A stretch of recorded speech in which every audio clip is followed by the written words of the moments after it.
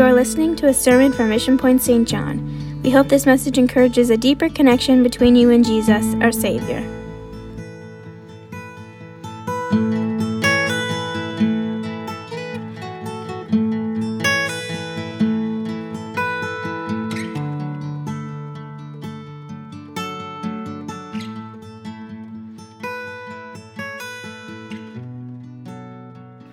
You may have noticed that we have among us Brother and Sister Woodward. And I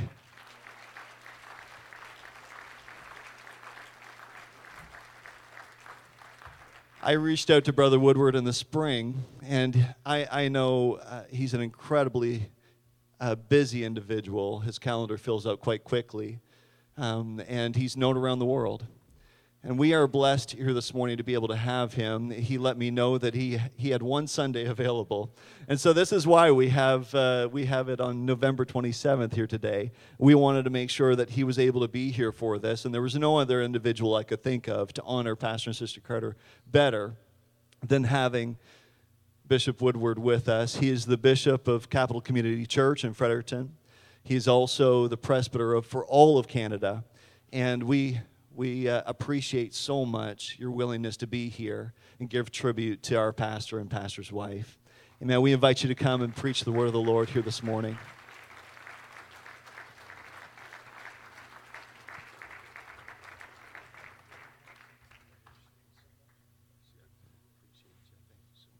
Praise the Lord, everybody.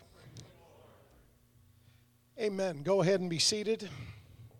I've got one of those New Brunswick colds. It's not COVID. Let's not do that again. So if I sound a little hoarse, you just chalk it up to me being older than you remember me, and we'll get along famously. It is such a delight to be here. It really, really is for Beverly and I, and to honor your pastor is so appropriate. And I thank the Robertsons. Brother Robertson, I thought it was difficult to travel and do all of the rigmarole with COVID, but my goodness, he's like top secret agent, spy agency. He's amazing. And so it's been a delight to spring this on Brother and Sister Carter, and it's a real honor to be here. We are delighted to join you in giving honor where honor is due today. The Bible tells us to do that. And we pause today to celebrate 10 years of the Carter's ministry here at Mission Point in St. John. And what a wonderful decade you have had. And we've rejoiced with you from afar. We have a great connection to this church from being here. And it's been a joy to watch what's been happening here at Mission Point. And 10 years that's a good length of time. 10 years is enough time to go from being married 20-some years to being married 30-some years. 10 years is enough time to move from celebrating birthdays in your 40s to celebrating birthdays in your 50s. At least one of them, we'll say. 10 years is enough time to grow a little gray hair. 10 years is enough time to make a lot of memories. And 10 years is enough time to watch all of your friends do the same thing. I walked in here this morning, and some of you look decidedly older than I remember you. 10 years is enough time to call a city home. 10 years is enough time to call a congregation a family. And 10 years for Brother and Sister Carter is enough time, more than enough time, to entwine their lives and entangle their emotions and engage their hearts with the wonderful, beautiful, faithful people of God here in this city. 10 years is enough time, brothers and sisters, to watch lives and families and futures and eternities be changed by the preaching of the Word of God and the power of the Holy Ghost. 10 years is enough time to laugh together around fellowship tables and to dance together around these altars, and every once in a while to weep together around caskets. 10 years is enough time to say hello to cherished babies and goodbye to some precious saints.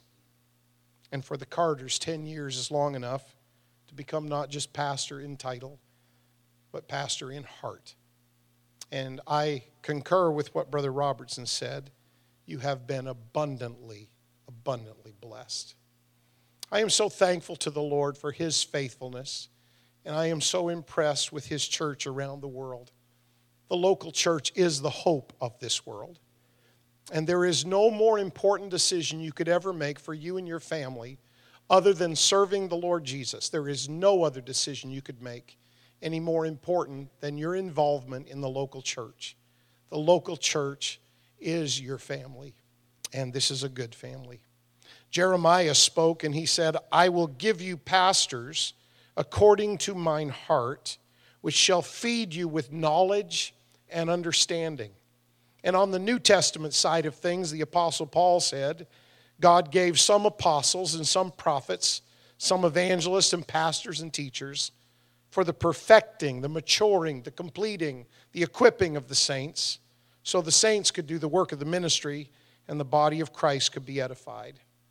If a pastor is one of God's great gifts to the body of Christ, and if a gift expresses the love that the giver of that gift has for the recipient of that gift, then God certainly must love Mission Point a whole lot to give you the pastor and the first lady that He has given you. You are blessed people. But having a pastor isn't just a one-way street. Your pastor isn't just your advisor. He's not just your mentor or a motivational speaker or a life coach. A pastor is something else entirely. In both the Old and New Testament, the word for pastor has the sense of a shepherd, someone who feeds and leads the sheep. So I won't belabor the point because I'm the guest here this morning and I'm supposed to behave myself. But let me just tell you that sheep are not survivors. I don't know if you've ever noticed it, but sheep are not strong or independent creatures. Sheep are not proud hunters. Sheep are not fierce predators. You can take just about any other domesticated animal in the world, your dog, your cat, Fido or Fluffy, and you can put them back in the wild and they will at least stand a fighting chance of survival, but not sheep. If you put a domesticated sheep back in the wild, you've just given nature a tasty snack. Maybe you've heard about the fight or flight instinct. Well, sheep can't do either very well. And that's why there's not one person in this congregation that right now you have a guard sheep at home looking after your property while you were in service. Because all sheep can do when danger comes is flock together like a bunch of puffy marshmallows, hoping that the predator will pick somebody else first.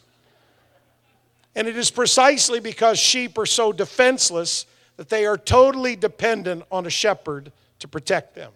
Sheep are also quite directionless on their own. You can put them in a perfect pasture, but sooner or later they will wander off and get lost. And I don't want to be offensive here this morning, but sheep can be just plain dumb sometimes.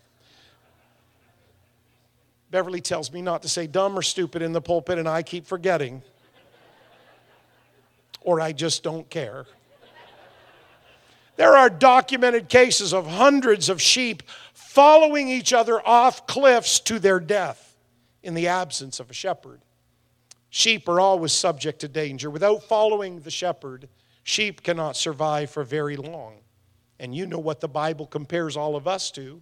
We are God's people, and we are the sheep of His pasture. So God arranged this beautiful thing called the church so that we would have pastors to shepherd the sheep. You want to thank God every day for your pastor and for his wife and their family.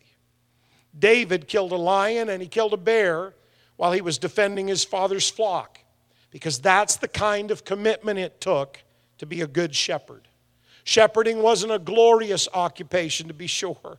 It was just long, lonely days and nights of burning heat and freezing cold, endless, tedious tasks, sometimes interrupted by moments of sheer terror when predators arrived. Shepherds were frequently subjected to extreme hazards and peril. sometimes even giving their lives for the sheep. And that's what Jesus said in John 10. I am the good shepherd. The good shepherd giveth his life for the sheep. And as with all ministries in the body of Christ, Jesus Christ is our supreme example. He's the one your pastor follows in the fear of God as he leads you. He is the good shepherd. He's called the great shepherd. The Bible says he's the chief shepherd. Peter wrote he's the shepherd and bishop of our souls. He is Jehovah Rhea. The Lord is my shepherd. I shall not want. And Jesus is the one who appoints and anoints under shepherds to lead his sheep, his people, his church. Aren't you glad for the church? Aren't you glad the church made a difference in your life and in your family? Paul's favorite name for believers was brethren. And he uses it more than 60 times in his letters, 27 times just in the letters to Thessalonica. He sees God's church as a family, especially when it comes to local assemblies of believers like Mission Point. And Paul saw that family as absolutely crucial to the birth and growth of every child of God. And just like your family, it's absolutely crucial that God's family has good leadership. Now, I know today we live in an odd era where everything is upside down. Good is called evil, and evil's called good, and bitter's called sweet, and sweet's called bitter, and light's called darkness, and darkness is called light. I know, we're upside down in our culture today. So I know there are families where now the children are given the leadership and the parents just kind of coast along trying to be their buddy and do everything they want. But that shouldn't be your family. I hope you've got more sense than that. And in God's family, it's critical that we have leadership. Paul says these are people that the Lord has placed over us, and then he uses this word, to admonish us. To admonish someone means to urge them to do their duty. So the question, not just for this wonderful day of honor on a 10th anniversary, the question not just for today, but for every day is, as a church member, as part of this local family of believers, how do I honor every day the spiritual leadership that God has placed in my life? Paul alludes to this in 1 Thessalonians. He says, we beseech you, brethren, know them which labor among you and are over you in the Lord, and they admonish you, and esteem them very highly in love for their work's sake, and be at peace among yourselves. If you'd permit me, I would say that Paul tells us to do at least three things there. First of all, he says, know them that labor among you, accept their authority, honor their giftings. Not every pastor is the same. Not every first lady is the same. You honor your pastor and your first lady, and you thank God for the giftings God placed in them. That's why you have a team of ministries at this church, is so that the body is well looked after. And then Paul says, esteem them. Receive their counsel. Receive what they say. Receive what they teach. And don't let there be a shaft of sunlight between you and what pastor teaches from the Word of God. Submit to their teaching. And then finally he says, be at peace among yourselves. You know what Paul's saying there? He said, don't cause church trouble for your leaders to have to deal with. Be a good saint. Be a good child of God in the family. That's what he says. And it was almost 25 years ago when I was an assistant pastor right here in this congregation when I first read some of these words that I will read to you next. It was a special presentation for our building fund, Sunday evening, January the 18th, 1988. To put that in context, Pastor Jack and Kathy Lehman dedicated their firstborn, Kristen, that same Sunday. So that's a while ago. And that's the first time I read these words to this congregation. I am your church. I am brick and mortar, metal and wood. I am sanctuary and steeple, platform and pulpit. I am furniture and Bibles, offices and classrooms. I am your church. It was just a century ago in your province that men and women felt the call to preach this one God message in the face of intimidation and even outright persecution. They started in borrowed tents on rented lots, But they opened a floodgate of revival that has persevered until this present day. And as those elders obeyed God's voice, He honored them with a move of His Spirit that had long been missing in so many denominations of the day. That's not just a distant memory to me. For you see, I still possess that old-time pioneer spirit because I am your church. Most of all, I am a message. A different message, to be sure. One that separates its followers from the world and from the bondage of creeds and religion. My followers pledge their allegiance not to a set of doctrines, but to a name. The only name. The highest name. The sin-cleansing name. The name of Jesus Christ. The streams and rivers of New Brunswick have seen many souls come out of their waters completely set free from sinful lifestyles and habits, transformed not by a ritual, but by a redemptive act, immersion into the name of Jesus through baptism. My early pioneers believed their message was an absolute. So much so that no inconvenience or hardship or icy New Brunswick winter could stop baptisms. It's much easier to be baptized today, but it's still just as important. But you know that because after all, I am your church. My beginnings in your community were humble. Early on, there were some tent meetings and street meetings, and then a small building on a crowded uptown street with only a tiny group of worshipers present. That was my first home. From Coburg Street, I eventually moved east to Mark Drive and much nicer facilities. But I still retained the revival spirit that had given me birth. Because in that first sanctuary, and in all the sanctuaries to come, was a pulpit filled with preachers who preached the apostolic message to all who would hear. And this family began to grow, and it's still growing today. And I've grown up with them over the years. I am now little children who are learning to pray great big prayers. I am young people who are living unashamedly for God in an ungodly age. I am families who put God's eternal kingdom first in their everyday careers and commitments. I am seniors who still have a passion to reach the lost and a love for everyone who enters my doors. And I am now the sacred memory of dozens of departed saints who poured their prayers and their lives into this local assembly, and they influenced all of us who would follow in their footsteps. Yes, I've grown up over the years, but so many things remain exactly the same.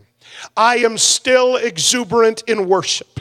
I am still apostolic in doctrine. I am still Pentecostal in experience. I am still separated in lifestyle. I am still missions minded. I am still sacrificial. I am still baptized in the name. I am still filled with the Spirit. I am still overcoming. I am still headed for heaven. I am still in love with Jesus, and I am still preaching the powerful message that unlocks the very shackles of sin from the lives of men and women. I am your church. I am storm-tested and strong. I am excited and I am united. I am kingdom-minded and I am servant-hearted. And today I pause to celebrate Pastor Brent and Daphne Carter, the anointed leaders who now hold the helm of my vision and passion. I have faith in God, and I have faith in them because they honor my past and they believe in my future. I am 6 decades of history and heritage, saturated with preaching and prayer and wrapped up in a future filled with hope. But you know that because I am your church. If you're glad for your church family, would you lift up your hands? And much more importantly, would you lift up your voice? And would you thank God for the privilege of being part of a local church that loves Jesus like this church loves him? Oh, I worship you, God. Oh, I thank you, Jesus. I worship you, God. I worship you, God. Let me take just a few more moments this morning. Anytime in the Bible that you see a heap of stones, it means, number one, something died here. Or number two, God did something miraculous here. Or number three, we made a commitment to God here. Or many times, if you see a heap of stones in the Bible, it means that all three happened at the same time. For example, Joshua built many altars of stones during the conquest of Canaan. There were the stones on the bank of the Jordan River where they crossed over. There were the stones in the midst of the Jordan River under the water where the ark had stood when the waters parted. There were the stones in the valley of Achor where Achan and his family died for their disobedience. There were the stones at Ai where they buried its king after they won the battle. There were the stones on Mount Ebal where they read God's blessings and curses and gave the people a choice as to which way they would go. And there were the stones at the Makeda cave where they conquered 5 kings at one time. Every time you see a heap of stones in the scripture, it means something died here, God did something miraculous here, we made a commitment to God here, or sometimes all three. And the final altar in the book of Joshua is just a single large stone. And we read about it in the last chapter of Joshua. And Joshua said unto all the people, Behold, this stone shall be a witness unto us, for it hath heard all the words of the Lord which he spake unto us. It shall therefore be a witness unto you, lest you deny your God. As they grew older and as they raised children and grandchildren and great-grandchildren through succeeding generations, they could walk into that field in Israel at any time and see that large single stone standing there, and it was a witness. They could point it out to their kids and their grandkids and all of their descendants. If that stone could talk, it would tell us how God brought us through. If that stone had a voice, it would tell us how faithful God's been to us. I got one better than that. If the walls of this sanctuary could speak up this morning, they would tell us how faithful God has been to every member of this church, how he's seen you through, how he's healed broken bodies and united broken families and healed broken minds. If the walls of this sanctuary could talk, they'd have a testimony today. They would. In the book of 1 Samuel, something similar happens. As the dust settles after a stunning defeat by the Philistines at a place called Ebenezer, the Israelites are left with 34,000 dead soldiers and the horrific realization that the Ark of the Covenant, the tangible symbol of the presence of God, had fallen into enemy hands. But what Israel failed to recognize is that the Ark had already been in pagan hands when backslidden Hophni and Phinehas had broken God's commands, removed it from the tabernacle, and carried it uncovered into battle. And that's why God allowed the ark to be taken and those 2 men to be killed on the very same day. It is a day of unbelievable shattering defeat. When the high priest Eli hears that his sons have been killed and the ark of God has been taken, he falls off his seat backwards, breaks his neck, and dies on the spot. And when his daughter-in-law hears about the tragedy, her labor pains come suddenly upon her, and she dies in childbirth, but not before she can name her unborn son. And as he comes into the world, she calls him Ichabod, meaning the glory is departed from Israel. Kabod means glory. It means the weight of God's presence. And Ichabod means no glory. And so that little boy that was born on that day of battle, that day of defeat, that little boy had no parents, no grandfather, no God, and no hope because the glory had departed from Israel. That horrific moment in 1 Samuel 4 is so tragic that years later, decades later, Scripture addresses it in Psalm 78. So God forsook the tabernacle of Shiloh, the tent which he placed among men, and he delivered his strength, his glory, the ark into captivity. His glory went into the enemy's hand. Now God, don't you ever mistake it. Don't you ever think God actually suffers a defeat. After 7 months, everybody in the 5 cities of the Philistines was terrified of that little golden box with the 2 angels on the top. Judgments had fallen on their nation. Their pagan idols lay broken across the threshold of their own temple. They learned that Israel's God was more than capable of defending himself.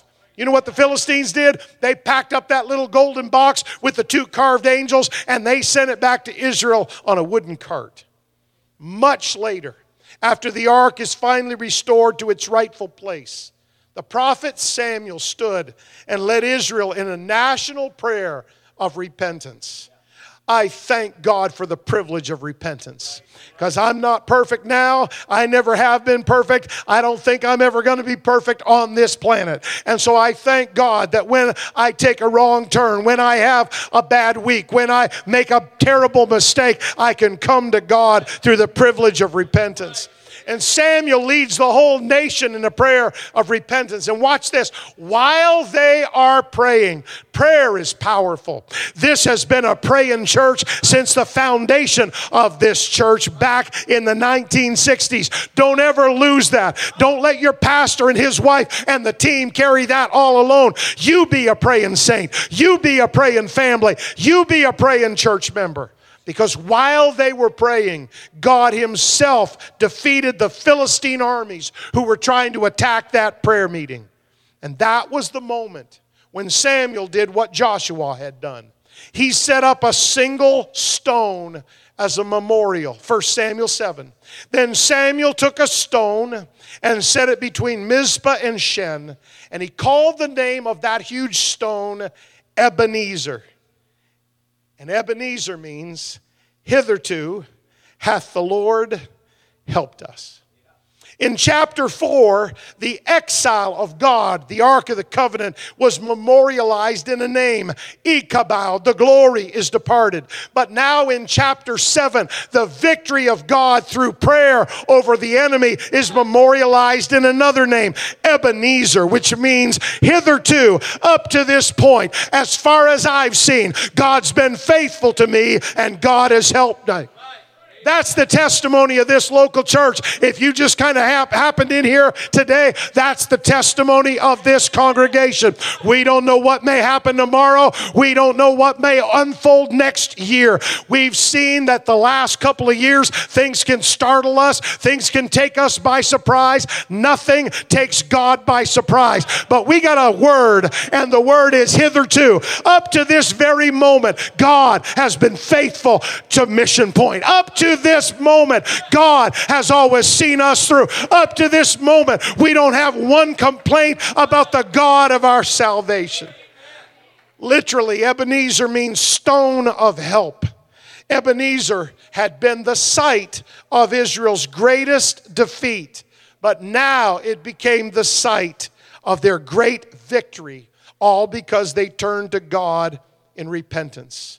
Hitherto, up till now, the Lord has helped us.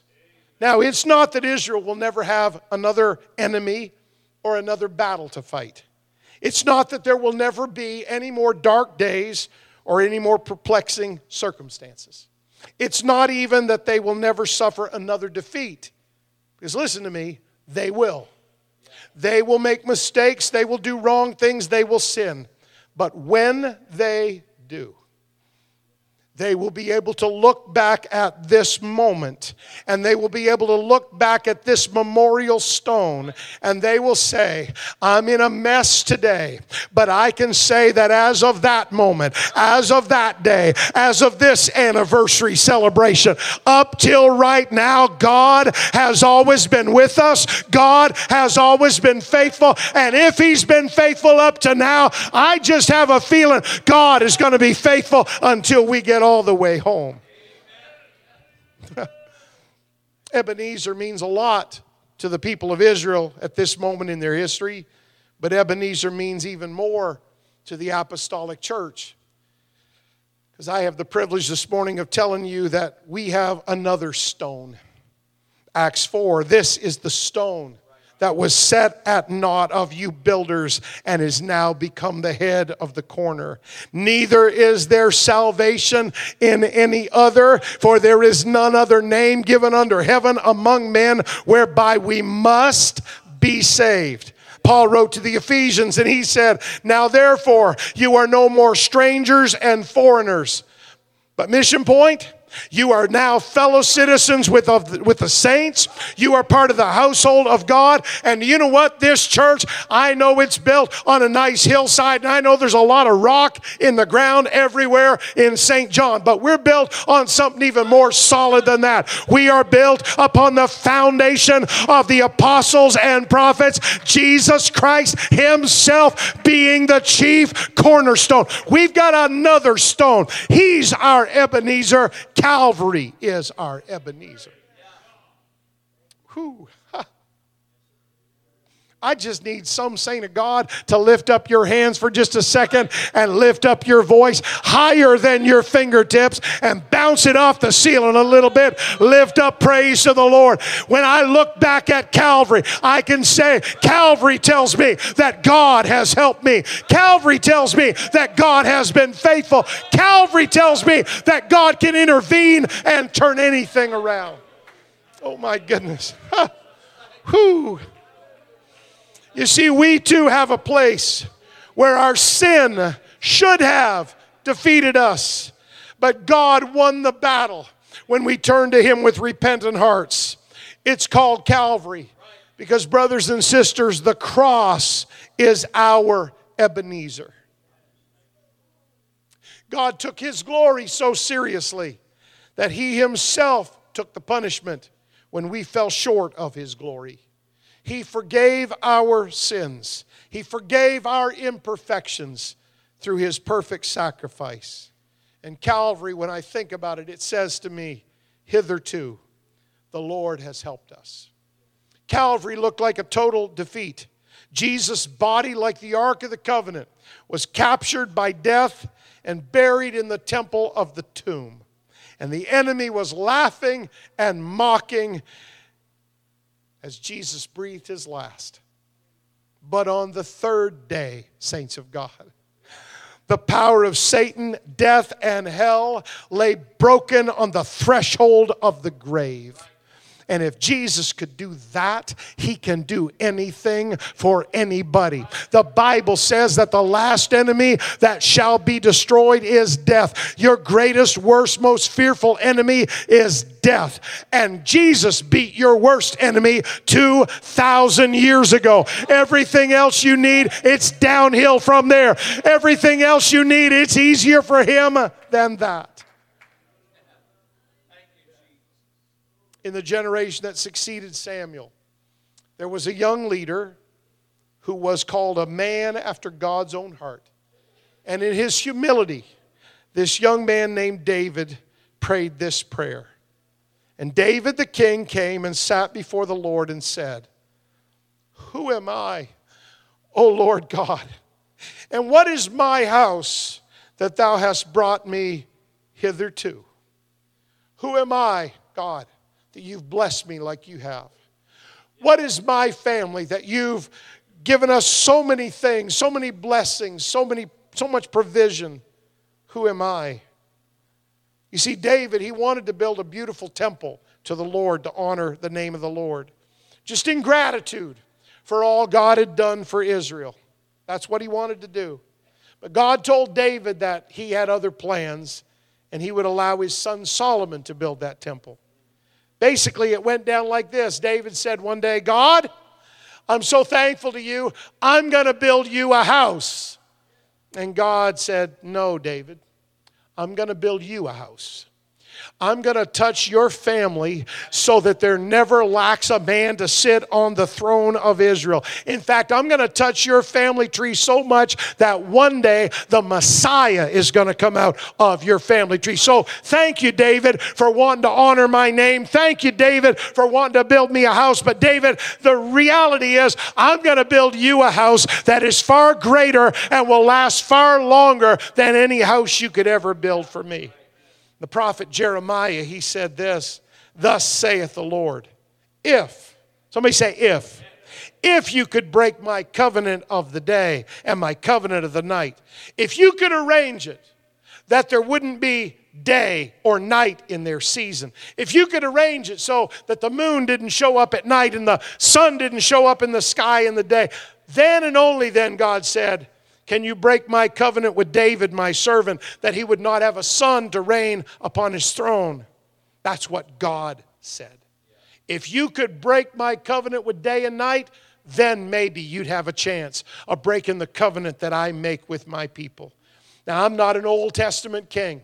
I love David because David, he's one of those guys, it's like his body was stuck in the Old Testament and his heart kept reaching for the New Testament. But I'm a New Testament believer. I have something David never had. He dreamed about it. He longed for it. He was thirsty for it. David never got to have the baptism of the Holy Ghost with the evidence of speaking in other tongues. But the Spirit that David loved to be around and the Spirit of God that David felt out here, I have in here. God has built me a house. God has blessed my family. God has allowed me to be part of His house, the people of God. And sure enough, you go to the very first book and the very first chapter and the very first verse of the New Testament, and here's what you'll see. The book of the generation of Jesus Christ, the Son of David. Let me tell you, God was faithful. God built David a house that outlasted the Old Testament. It outlasted the written New Testament. It's still going strong today. And in this church, we are part of that house that God started building for David. See, it's not really about the house. It's not really about the building. It's not really about any particular service or celebration. It's about when we gather together. It's about that word hitherto. That's what it is. Hitherto, the Lord has helped us. Mission point, God has been mighty good to you. He's been faithful to you. And you have seen powerful things happen in your history. But let me tell you, God is not finished yet. And we're not finished yet. The greatest days of revival and harvest for the city of St. John and this entire area are not behind us. They are before us, because our love for God and our love for the lost, they compel us to be hungrier than our history and thirstier than our yesterday and more passionate than our past.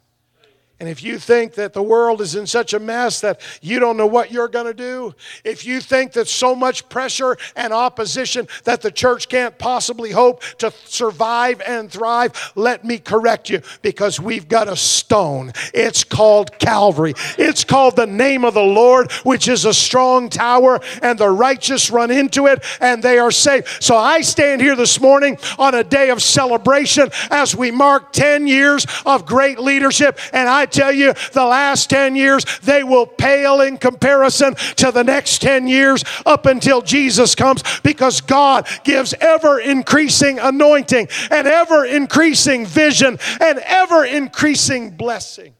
That blessing's not just on your pastor and your first lady. That blessing, because you submit to their leadership, that blessing rests on you. I'm looking for a saint of God that's weathered a few storms and had a few dark nights and maybe even experienced a few unanswered prayers. I'm looking for you to look back in your personal history and find that stone, find that moment, find that time when you know that God came through for you. you. You know it was a healing because the doctor couldn't do it. You know it was a miracle because there was no way out. You know Jesus stepped in because you couldn't fix it by yourself. I'm asking you this morning as we celebrate 10 years, I'm asking you to celebrate a lifetime and say, I can look back and find my stone where God came in, and I can look back and say, God has been faithful to me. And so as far as I'm concerned, up to this point, God has helped me. Up to this moment, God has been faithful. And if He's been faithful up till now, I have 1,000% confidence that He's going to be faithful until the end. He's going to bless me. He's going to bless my family. And He's going to bless my church. Would you stand with me right now? The music can come back. I don't know all your customs on a Sunday morning. I'm just here because they invited me to come in incognito. So I don't know what I'm really doing here. But here's what I know about this church. This church loves to worship and pray. I'm going to ask if you'd lift up your hands one more time as you stand. But your hands are not the center of spiritual warfare in your life. The Bible says death and life are in the power of the tongue. So it's really important that some saint of God lifts up your voice right now and gives honor and praise, glory and adoration to the Lord. This isn't just about our church family. Today's about you. God can see you through. God can be faithful to you. God can bless you. God can deliver you. God can heal you. I don't know all of your customs on a Sunday morning, but this is a good one. Could I invite this whole church family, everybody included, nobody excluded? Would you step out of where you're standing right now, and would you walk down those aisles, and would you gather here at the front as a church family, as the body of Christ, as the bride? Would you gather here as a great local church out of appreciation to the God who has seen us through up to this moment? It hasn't always been easy, but it's always been worth it. It hasn't always been a smooth road, but God has always helped us on the journey. It hasn't always been just sunshine and roses. There have been dark nights and rainy nights, but God has always met us. Hitherto, Mission Point, the Lord has helped us. Oh my goodness. As you come, would you just step all the way to the front, everybody? Let's allow people to come out of the aisles. When you get here, would you just lift up your hands and let's just worship the Lord. Oh, I love you, Jesus. I'm so grateful for your faithfulness. I'm so grateful for your blessing. I'm so grateful for my church, God. I'm so grateful. Now, the Bible says in the last chapter of the book of Job that God turned the captivity of Job. He turned the captivity of Job when Job prayed for his friends. So we're all just family. Would you find someone near you?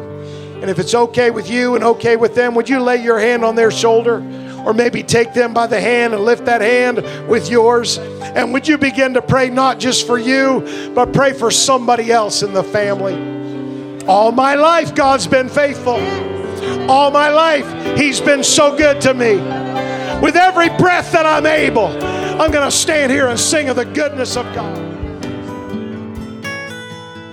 Thank you for joining us today. If you want more information, connect with us on our website at missionpoint.ca. God bless you.